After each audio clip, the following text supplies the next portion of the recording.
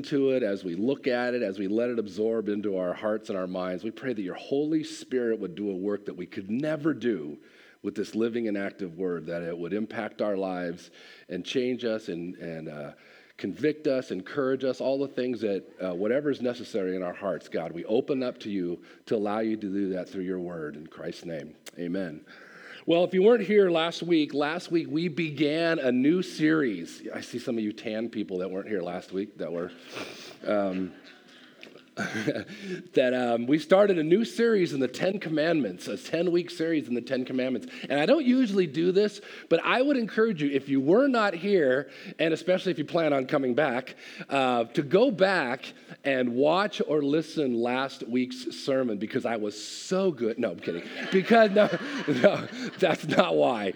Because it really will give you a good idea of kind of where we're going, kind of set out a roadmap a little bit for the 10 Commandments. Why? Because really we're talking about the purpose and the importance of the 10 Commandments. And one of the things that we saw last week was that the 10 Commandments weren't just for the people in the Old Testament. Really what they are, they're actually central to the New Testament teaching about what it means to be a person who is truly living in obedience to God.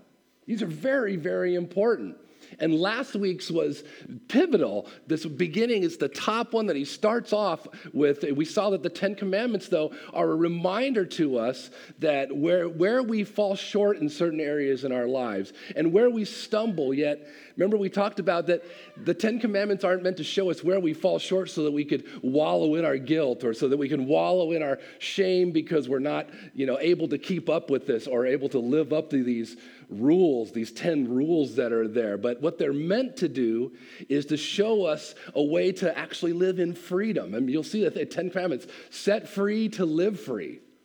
So often the world sees the 10 Commandments and God's law as just a bunch of rules I have to follow, killjoy. No, 10 Commandments were given to set us absolutely free. And what we saw last week is the 10 Commandments, really God gave us to set us free from depending on things and relying on things for our security and significance that don't last. Anything other than God, that we would put this is what I need to trust in. This is what I'm going to rely on. It sets us free from having to be bound to that. And they continually point us back to our desperate need for Jesus, the only one that can truly set us free. So that's what they do. And I heard it mentioned again this morning in the adult classes too. Remember I said the 10 Commandments are kind of like the guardrails along the road that give us this freedom to enjoy the ride that God has us on in this life. Because when the guardrails aren't there and you're at a sheer cliff, you're kind of going, when you're driving. But when that guardrail's there, you're free to cruise. I'm not going to worry about falling over. I'm not going to worry about doing the wrong thing. I got the guardrails there. That's what the 10 Commandments are like. Well, we saw that the first commandment tells us that we are to have no other gods but God. He used to be the exclusive object of our worship, of our love, and of our trust. You can see that really look at the first commandment as really foundational for all the rest, because here's the deal, when we're completely enamored with the one true God, when he's the one that we want more than anything, the one we trust and love more than anything, every single area of our lives is affected. Every single area. There will be no separation at all of any smallest part of our lives when we are completely enamored with God, because what happens is all the other objects of worship, all the other things that we would possibly put our trust in, they get exposed as unable to save us. They get exposed as being false. So often I see believers, and even myself, we get caught into worrying about things because what if? What if that happens? The first commandment is helping us to understand that, listen, if I'm completely all out enamored with Jesus, completely all out enamored with God, then all these other things I'm going to know, well, that's false thinking. Or as we've said this before, in the recovery world, that's stinking thinking. That's what the commandments do for us, okay? Especially the first commandment. So the focus of the first commandment concerned worshiping God alone, okay? Worshiping God alone. The second commandment, which we're going to look at today, is closely related, very, very close. And I got to admit to you, I struggled midway through just really understanding this second commandment. And there's various ideas of what it really means. But this one's closely related, is that this commandment now is concerned with how we worship God alone. First one says we're supposed to worship God alone. This one says how. Now, I've got way too many fill in the blanks on your little sheets there if you want to use. But first one is, in other words, I said, the first commandment is a warning against worshiping false gods, whereas the second commandment is a warning against worshiping God falsely, okay? And we're going to unpack what that really means. And I think this is important because a friend of mine, Mark Mitchell, he's a pastor friend of mine, he writes this in his book. He says, God cares as much about our worship of him being pure as he does about it being exclusive. We're going to come back to that thought over and over again. He wants ours to be pure. He's concerned about it being as pure as he is exclusive. Because see, just as it is super tempting to worship or to love or to trust in something or someone else other than God to meet our needs for security and significance and purpose, it's just as tempting to worship, love, and trust God, believe it or not, in a way that is inappropriate and that can result in devastating consequences. And this is what this second command helps us with. So let's look at the second command. We're going to look at it in its entirety. As you'll notice, if you've ever read through the list of the commandments, some of them aren't just little one-liners. Some of them have a little extra to it, and that's this one. So let's Exodus chapter 20 is where we find them, where they found one place they're found. 20 verses 4 through 6 says this. You shall not make for yourself a carved image or any likeness of anything that is in heaven above or that is in the earth beneath or that is in the water under the earth. You shall not bow down to them or serve them, for I, the Lord your God, am a jealous God, visiting the iniquity of the fathers on the children to the third and fourth generation of those who hate me, but showing steadfast love to thousands of those who love me and keep my commandments. Now, at first glance, it might seem like this commandment is a prohibition against worshiping other gods than God. That's what it looks like. Yet number two on your notes, number two is God, what he's doing here, what God is prohibiting here is creating or allowing any object, whether a statue, picture, jewelry, whatever, even a mental image, to represent him or to be used in an aid in worshiping him. Now, we're going to continue to unpack that because that's still I know it's a little confusing. Now, this commandment isn't saying that God is against religious art or you can't have a cross hanging off your neck or from your earrings, things like that. It's not saying that. He's not even saying you can't, he's against other stuff that's even depicted in Scripture, like all these different images. For instance, we know that God, remember in the Old Testament, God instructed that he gave a spirit. He said his spirit came out to and helped these craftsmen and helped them to be very, very good at building all these unique symbols and things that they would put into the tabernacle. And even Solomon, when he built the great tabernacle, remember, God says that have craftsmen build all these unique things that are going to be in there. There's going to be cherubim, and there was going to be these pomegranates and all these different things that were symbols. So God is not saying he's against symbols at all. Number three is what this commandment forbids is creating images or representations of God that would cause us to worship him in an unworthy manner, or I even like to say it like this, or in a way we prefer that is not worthy of who he is. Literally, you can even call that, you can just go and call that idolatry. Even worshiping God in a way that's unworthy of who he is, that's idolatry. And that's exactly what this is getting to here. Probably the most notable example that we can think about in the Old Testament, what was that? Yeah, exactly. The golden calf is a great example of this in the Old Testament. I mean, remember the people were getting impatient with Moses that he was up on Mount Sinai, and so the people told Aaron to make them a god that they could see and touch, okay? So Aaron melts down all the jewelry, and he makes this golden calf, and he says, okay, everybody, this is the God who brought you out of Egypt. Now, here's the important thing about this. It's not that these people had abandoned God.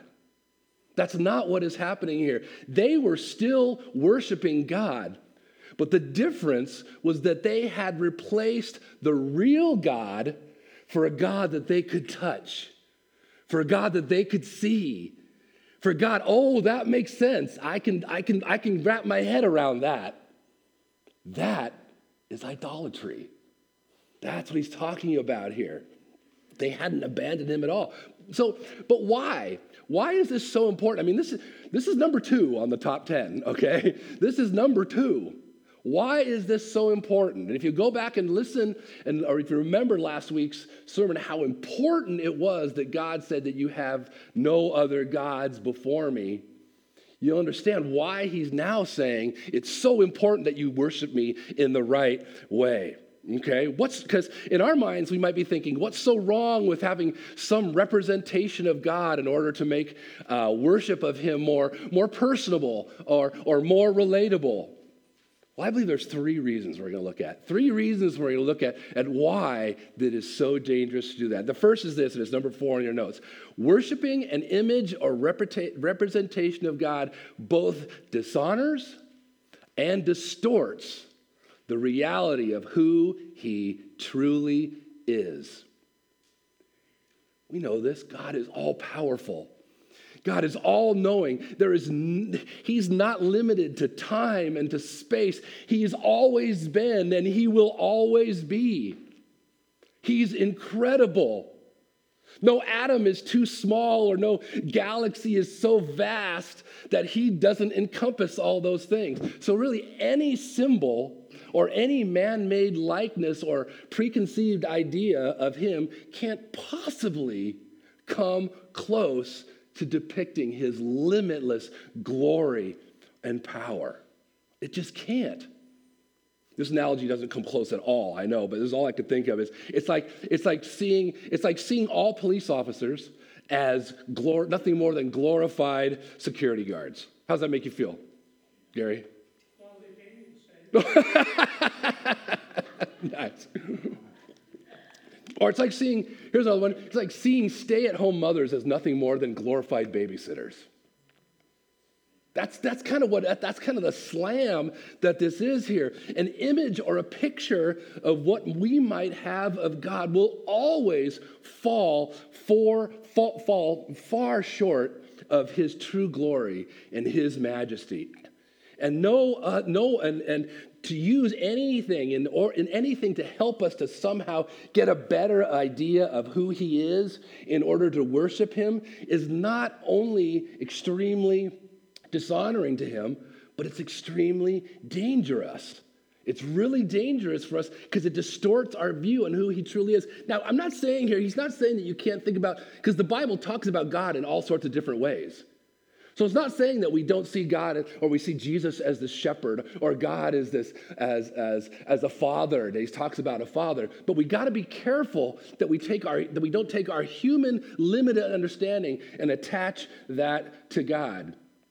Because this distorted view can play out really in a number of negative ways. It really can. And it can happen, some inappropriate things can happen in our worship of God. Number 5, one way is that when we have a distorted view of God, we can become susceptible to imagining that he can somehow be manipulated. Okay? The truth is, and I think we would all get this, the truth is that we all would like to kind of have a user-friendly God, right? Kind of a user-friendly God that really makes sense to us, okay? That he'll act and he'll respond in a way that makes sense. And that really he'll ultimately do the things that fulfill my desires. Isn't that where our flesh goes? Our flesh is always going to want to have a user-friendly God that makes sense to us. Example, if God really is an old man with a gray beard and a big old flowing toga, if that's really who God, if that's our mental picture of who God is, he's always going to be this kind and benevolent guy, isn't he?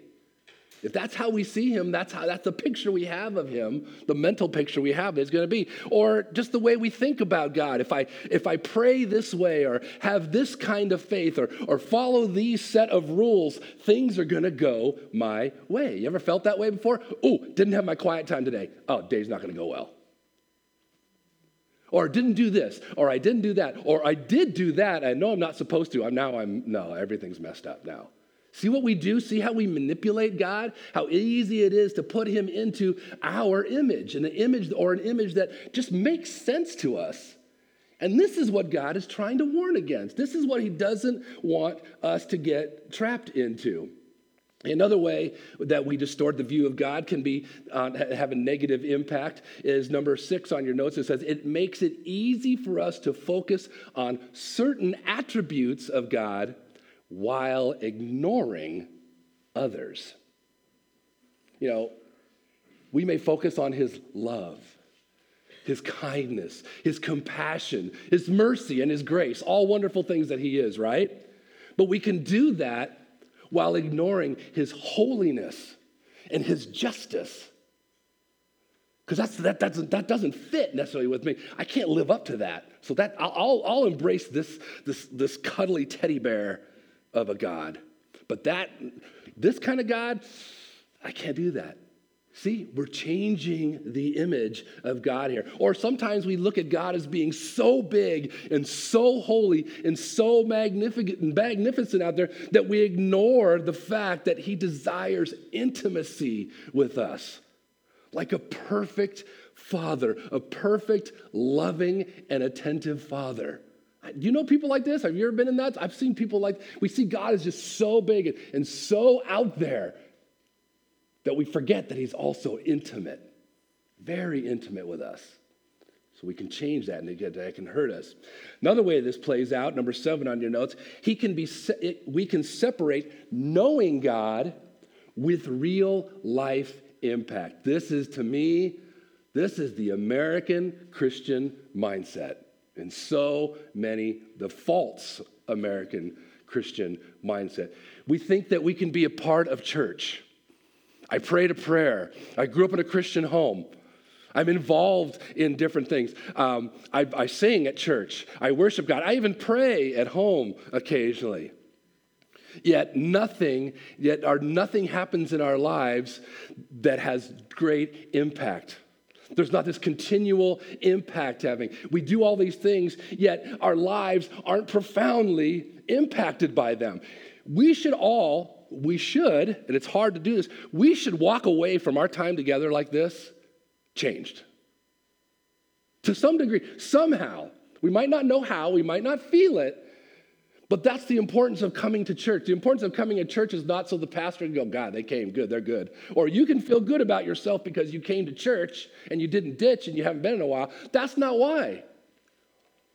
Part of the reason, one of the big reasons we come together, because I believe God does something unique when we come together like this. So when we sing songs, it's not just for the benefit of you listening and us just hearing. It's for the benefit of us for connecting and worshiping God and letting that change who we are, letting that draw us closer to God, letting those words and the truth of what we're singing, not just sing it, but picture yourself as you're singing it, singing this to Almighty God. That's what this time is about. And if that doesn't do something to you, I'm not saying you walk out of here going, oh, I'm full of no, I'm not saying that at all. Life is still hard. But to have your tank rejuvenated or reminded of how good God is and taking that into our real life, taking that into all the stuff that we have to deal with as soon as we walk out these doors. That's what should happen. And if it doesn't happen, there's a chance, I'm not saying it is, but there's a chance there's some idolatry happening in our life. There's a chance that and I don't mean that as an accuser, I'm just saying there's a chance that we are not worshiping God in an appropriate manner. We're worshiping God in a way that fits what makes sense to us. And when we do that, we just suck the power out of God. We take away the power that he can do in our lives, or we're ignoring it. Is this making sense? Because I know for me, it's easy to get into a routine, even with my time in the Word each morning when I'm reading through the Bible and different things like that, going, okay, I need to do this, I want to do this, but forgetting, oh my gosh, this is an opportunity for me to be changed, for an impact to be in my life. I don't even have to know what it is, but I'm open to it, God. This is what the second commandment is, to help us to try to, so that we can freely experience all this wonderful stuff. Because when we don't, when our life is not being changed by our time in the Word and by our time in fellowship and by our time of worship, that really probably is a result of a distorted view of who God is due to worshiping him falsely. See how practical the 10 Commandments are? And we're only on number 2. Okay, another way how this plays at I think I'm done. I think I'm done with all the different ways. Number 8 here. The truth is, how we view and then in turn worship God affects the way we live our lives. That's all that rant I went on that wasn't in my notes, that's what all that was about. How we view God, which in turn determines how we are going to worship him, is going to have a profound impact on every area of our lives. No doubt about it. Obeying the second commandment sets us free. It sets us free from improper views of God so that we can be free to worship him as he wants us to worship him. And how is that? Denise even mentioned it in her prayer. God wants us to worship him in spirit and in truth. Spirit and in truth. So what does that mean? God said we're to be worshipers in spirit and in truth. Number 9 on your notes, to worship God in spirit and truth means to worship him with a passion that is informed by the truth of Scripture. I know that's kind of simplifying it, but I boiled that down because that's what I believe. To worship God in spirit, in truth, means to worship him with passion. Now, you might be thinking, God, Rob, I'm not an emotional person. That doesn't mean you don't have passion. We all have passion. We're all passionate about things. Some of us just happen to be weirder about it than others and showing it. That's all. But worshiping in passion, but not leaving out the truth of Scripture. And this is where things go sideways sometimes. And you can go too much on one side or once on the other. No, this is what the Bible says. We can't do it and get this straight line, and we have God in a box, and our worship is like this. Or we worship with just emotion, and it's just pure emotion, and then that emotion fades once that experience is over. So that's why he's saying worship in spirit and truth. I love what John Piper had to say about this. I love it. Look, read along with me what it says here. He says, worship must be vital and real in the heart. The worship must rest on a true perception of God. There must be spirit and there must be truth. Truth without emotion produces dead rituals and a church full or half full of artificial admirers. On the other hand, emotion without truth produces empty frenzy and cultivates shallow people who refuse the discipline of righteous thought. But true worship comes from people who are deeply emotional and who love deep and sound doctrine. Strong affections for God, rooted in the truth, are the bone and marrow of biblical worship. Both are so important. That's how we're supposed to worship God. All right, now the second reason that we're told not to worship images or representations of God is found in verse 5. Let's look at it again. Verse 5 says, "You shall not bow down to them or serve them, for I, the Lord your God, am a jealous God. All right, number 10. Well, this is a whole sermon. We could go on this whole topic, believe me. Did you ladies study this? You guys, you ladies can tune out. What a jealous guy. So you study the attributes of God. This is a very important attribute of God. I love what the speaker, I watched a little bit of what you guys watched. The speaker said that when God chose a name for himself, one of the names he chose for himself was jealous. There's no mistake. This is what he said. So number 10 on your note says, when we rely on an image or representation of God to make our worship of him more user-friendly, it arouses his jealousy. Okay? Yet, this is important. We're not going to spend a lot of time on this, but it's not like the jealousy that we typically think of. I was talking with a fellow brother about this just recently. We were talking about that God is jealous, and he had that just incredulous look in his eyes that, what, God is jealous? But we need to understand that this isn't a jealousy that's been marred and corrupted by sin and by the worldly ways of thinking of jealousy. When we think of jealousy, we think of it typically rooted in selfishness and insecurity. Oh, don't take that away from me. What? No, God chooses. God doesn't need us to love him. He doesn't need us. He's always been. God has encompassed love. God has been love since forever. That's who he is. So he doesn't need us to love him, but he chooses to. The jealousy that God has is rooted in this devoted and committed and passionate love for you and I. That's what it's rooted in. Because see, when we give our affection to anything short of who God truly is, he becomes jealous for us. Okay? He becomes jealous for us. Because it shows how much he treasures us and how much of all of our devotion should belong to him and to him alone. Once again, it's not this worldly kind of jealousy. It's a jealousy that says, I love you so much. You are so mine. You are so treasured by me.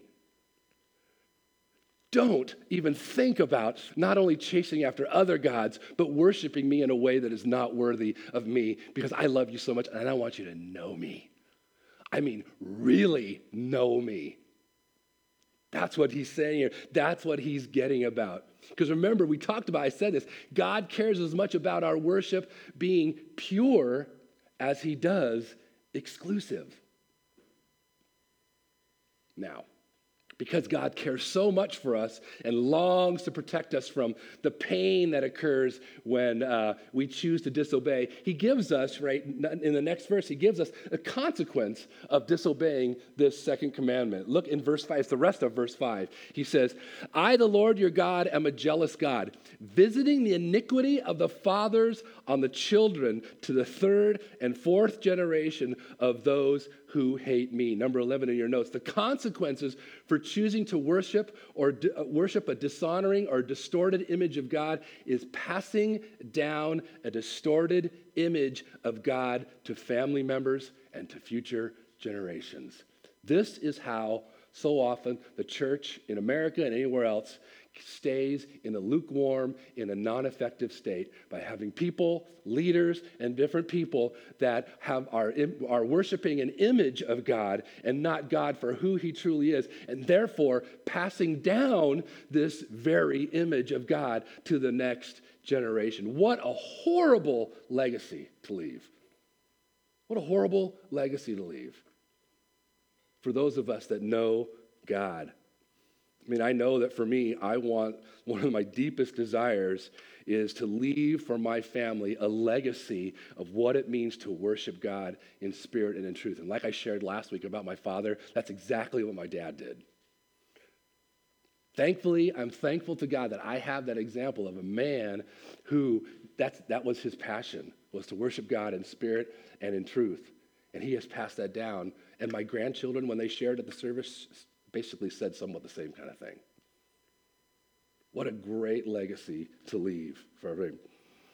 which leads to the flip side of that. The flip side of that is the consequence, the benefit that comes from the benefit. The consequence we're going to see is now in verse 6. Look what he says. But showing steadfast love to thousands of those who love me and keep my commandments. So we see that far more than wanting to judge people, it's God's desire to bless. He wants to show mercy to people. Lamentations 3:22 says this, the steadfast, we sometimes know the song, the steadfast love of the Lord never ceases. His mercies never come to an end. This is who God is. And when we keep this commandment to not worship any image or perception of God that dishonors him, when we seek to do that, to honor him who he truly is, the promise is that there's going to be an impact on generations to come when it comes to loving and obeying and serving God. I know we so much think in the moment. How many of us think about the future generations, our children, our children's children, and them not only, they prayed the prayer, they got saved, they're going to church. No. Truly worshiping God in spirit and truth, obeying him, giving their lives completely to him, everything, every nook and cranny of their lives, no matter where they work, no matter their career, they're like, I'm all in. Is that your desire for your kids? For your kids' kids? Of course it is. And that's the promise. Why it's so important to seek this out. So how do we make sure, how to wrap this up here, how do we make sure that we are purely worshiping God and not a false image or representation of him? How do we do that? Well, first, number 12 on your notes. One thing I see is we must be adamant about seeking to know the God of the Bible. Now, this might sound trite, but it's not. We must be adamant. I throw that word adamant in there because we can never feel like we assume that we have arrived at this clear picture of understanding of who God is or what he is like. That's danger right there. To lose the sense of awe, the sense of wonder, the sense of, oh my gosh, he's amazing, and I don't understand him fully, and I'm okay with that, and all I want to do is get to know him more and more and more. When we do that, that will have an impact. That will have an impact on our worship.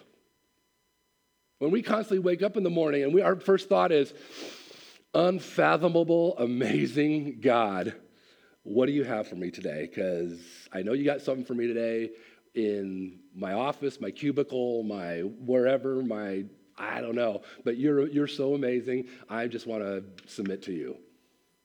That's when we learn to worship God. Secondly, ironically, God has provided, interesting enough, he has provided for us the only true image and likeness of himself that we're to worship.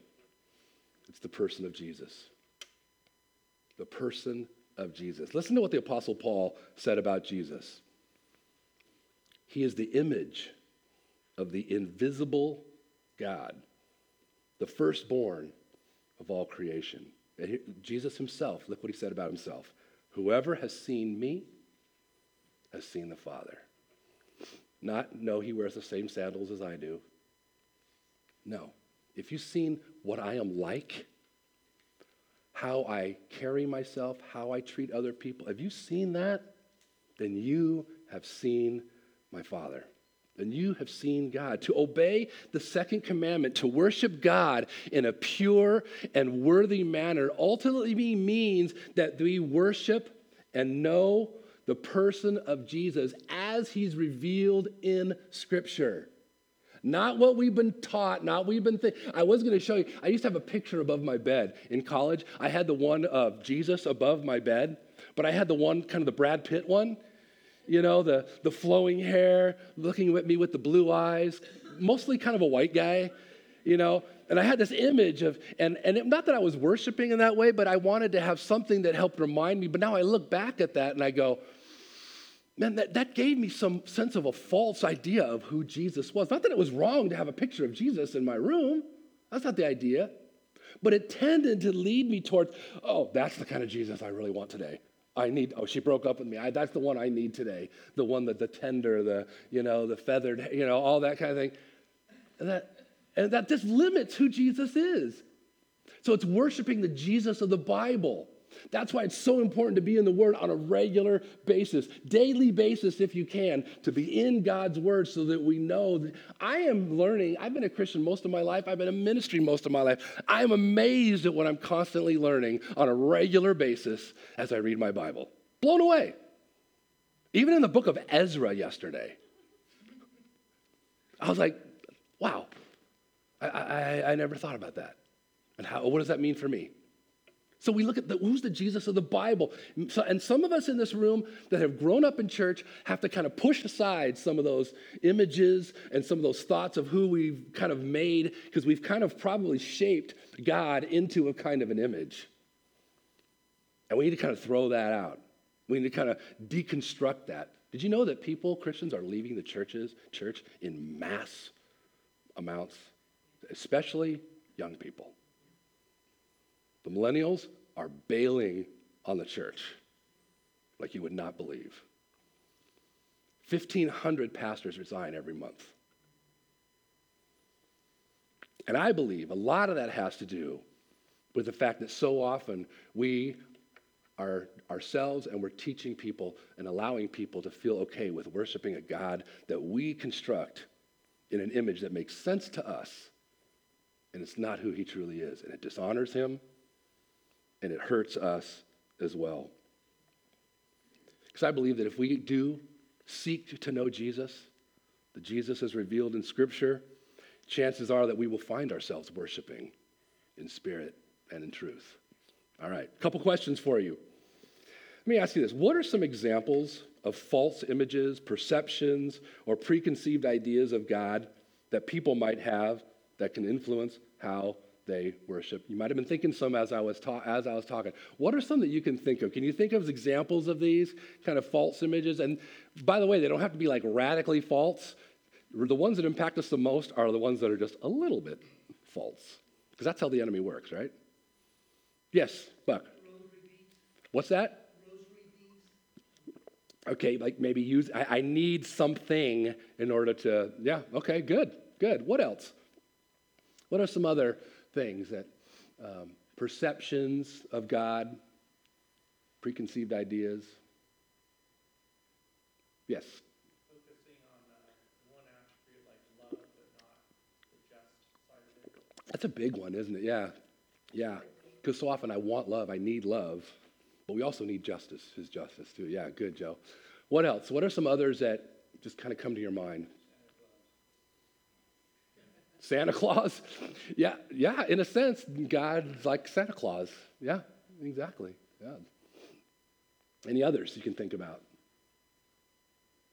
I think maybe humanizing him a little bit, not too much, where you have God is an old man in the sky, or Jesus is a long-haired blue-eyed guy, or whatever, just holding the galaxy in his hand. Right, exactly.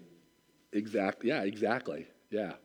And it's hard to do that because we're human and we want to personalize God. We want to make him, like I said, that we can understand him a bit. But he doesn't want us to do that. He doesn't want us to do that at all. Because the reality is, I forgot to say this, is Jesus is the perfect image of God. He's the one who came to allow us to really see the face of God who we can't see. For Jesus is the face of God. God, we can't see God. There's never been we don't even know what Jesus looked like. But when we look at Jesus, we understand God more. So anything that gets away from that, anything is not good for us. Okay, second one. How does it make you feel, and you might not have any answers, but I just thought, how does it make you feel to hear that God is a jealous God?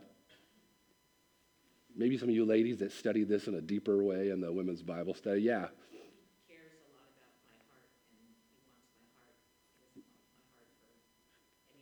Yeah.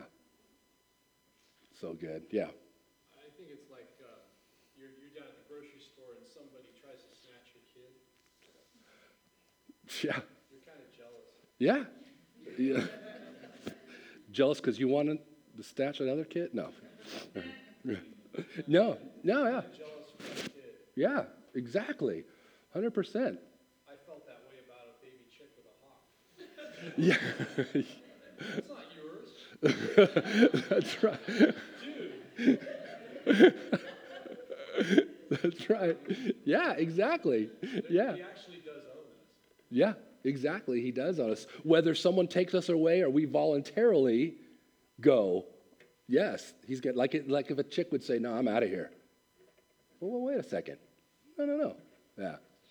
Anything else about jealousy that I know? Because I know it's a weird kind of thing that just strikes you.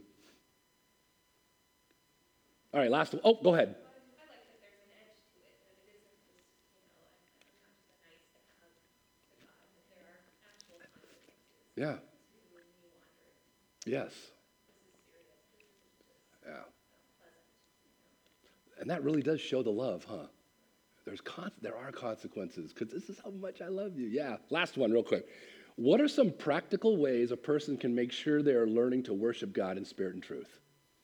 I know it's hard to think of these like right off the bat. That's why it'd be great to come. It'd be fun to visit them later. But what do you think? What are some practical ways a person can make sure they're learning to worship God in spirit and in truth?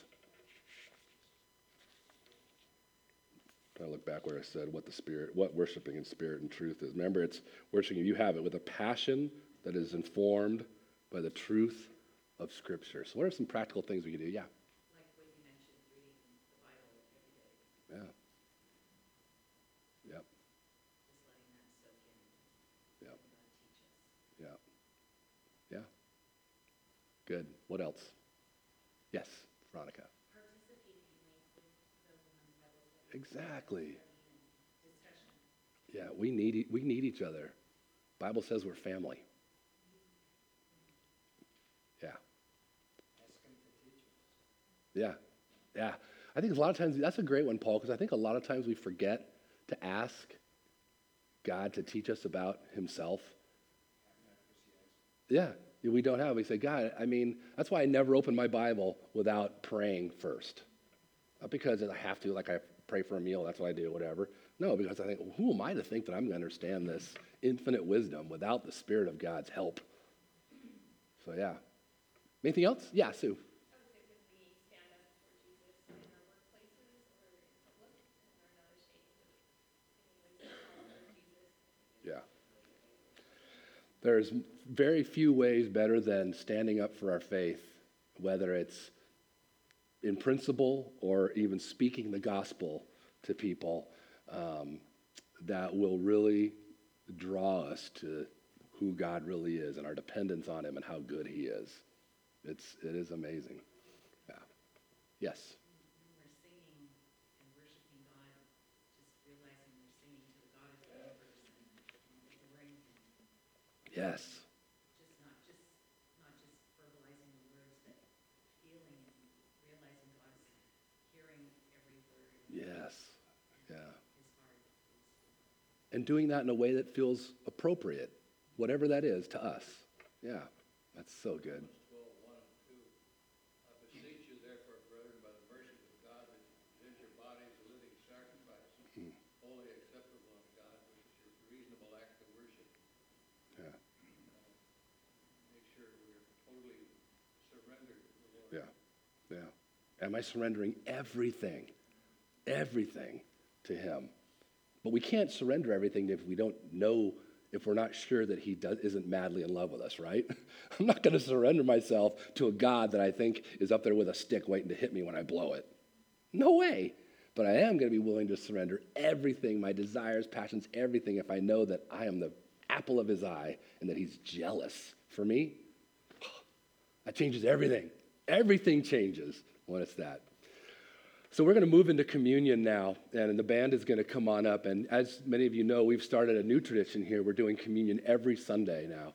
And so what we're doing is we want this to be an opportunity, just a time for you to really be able to spend some time with the Lord. We've taken away some of the formality of it. Once the band is going to play an entire song, worship song, we encourage you to worship during that time.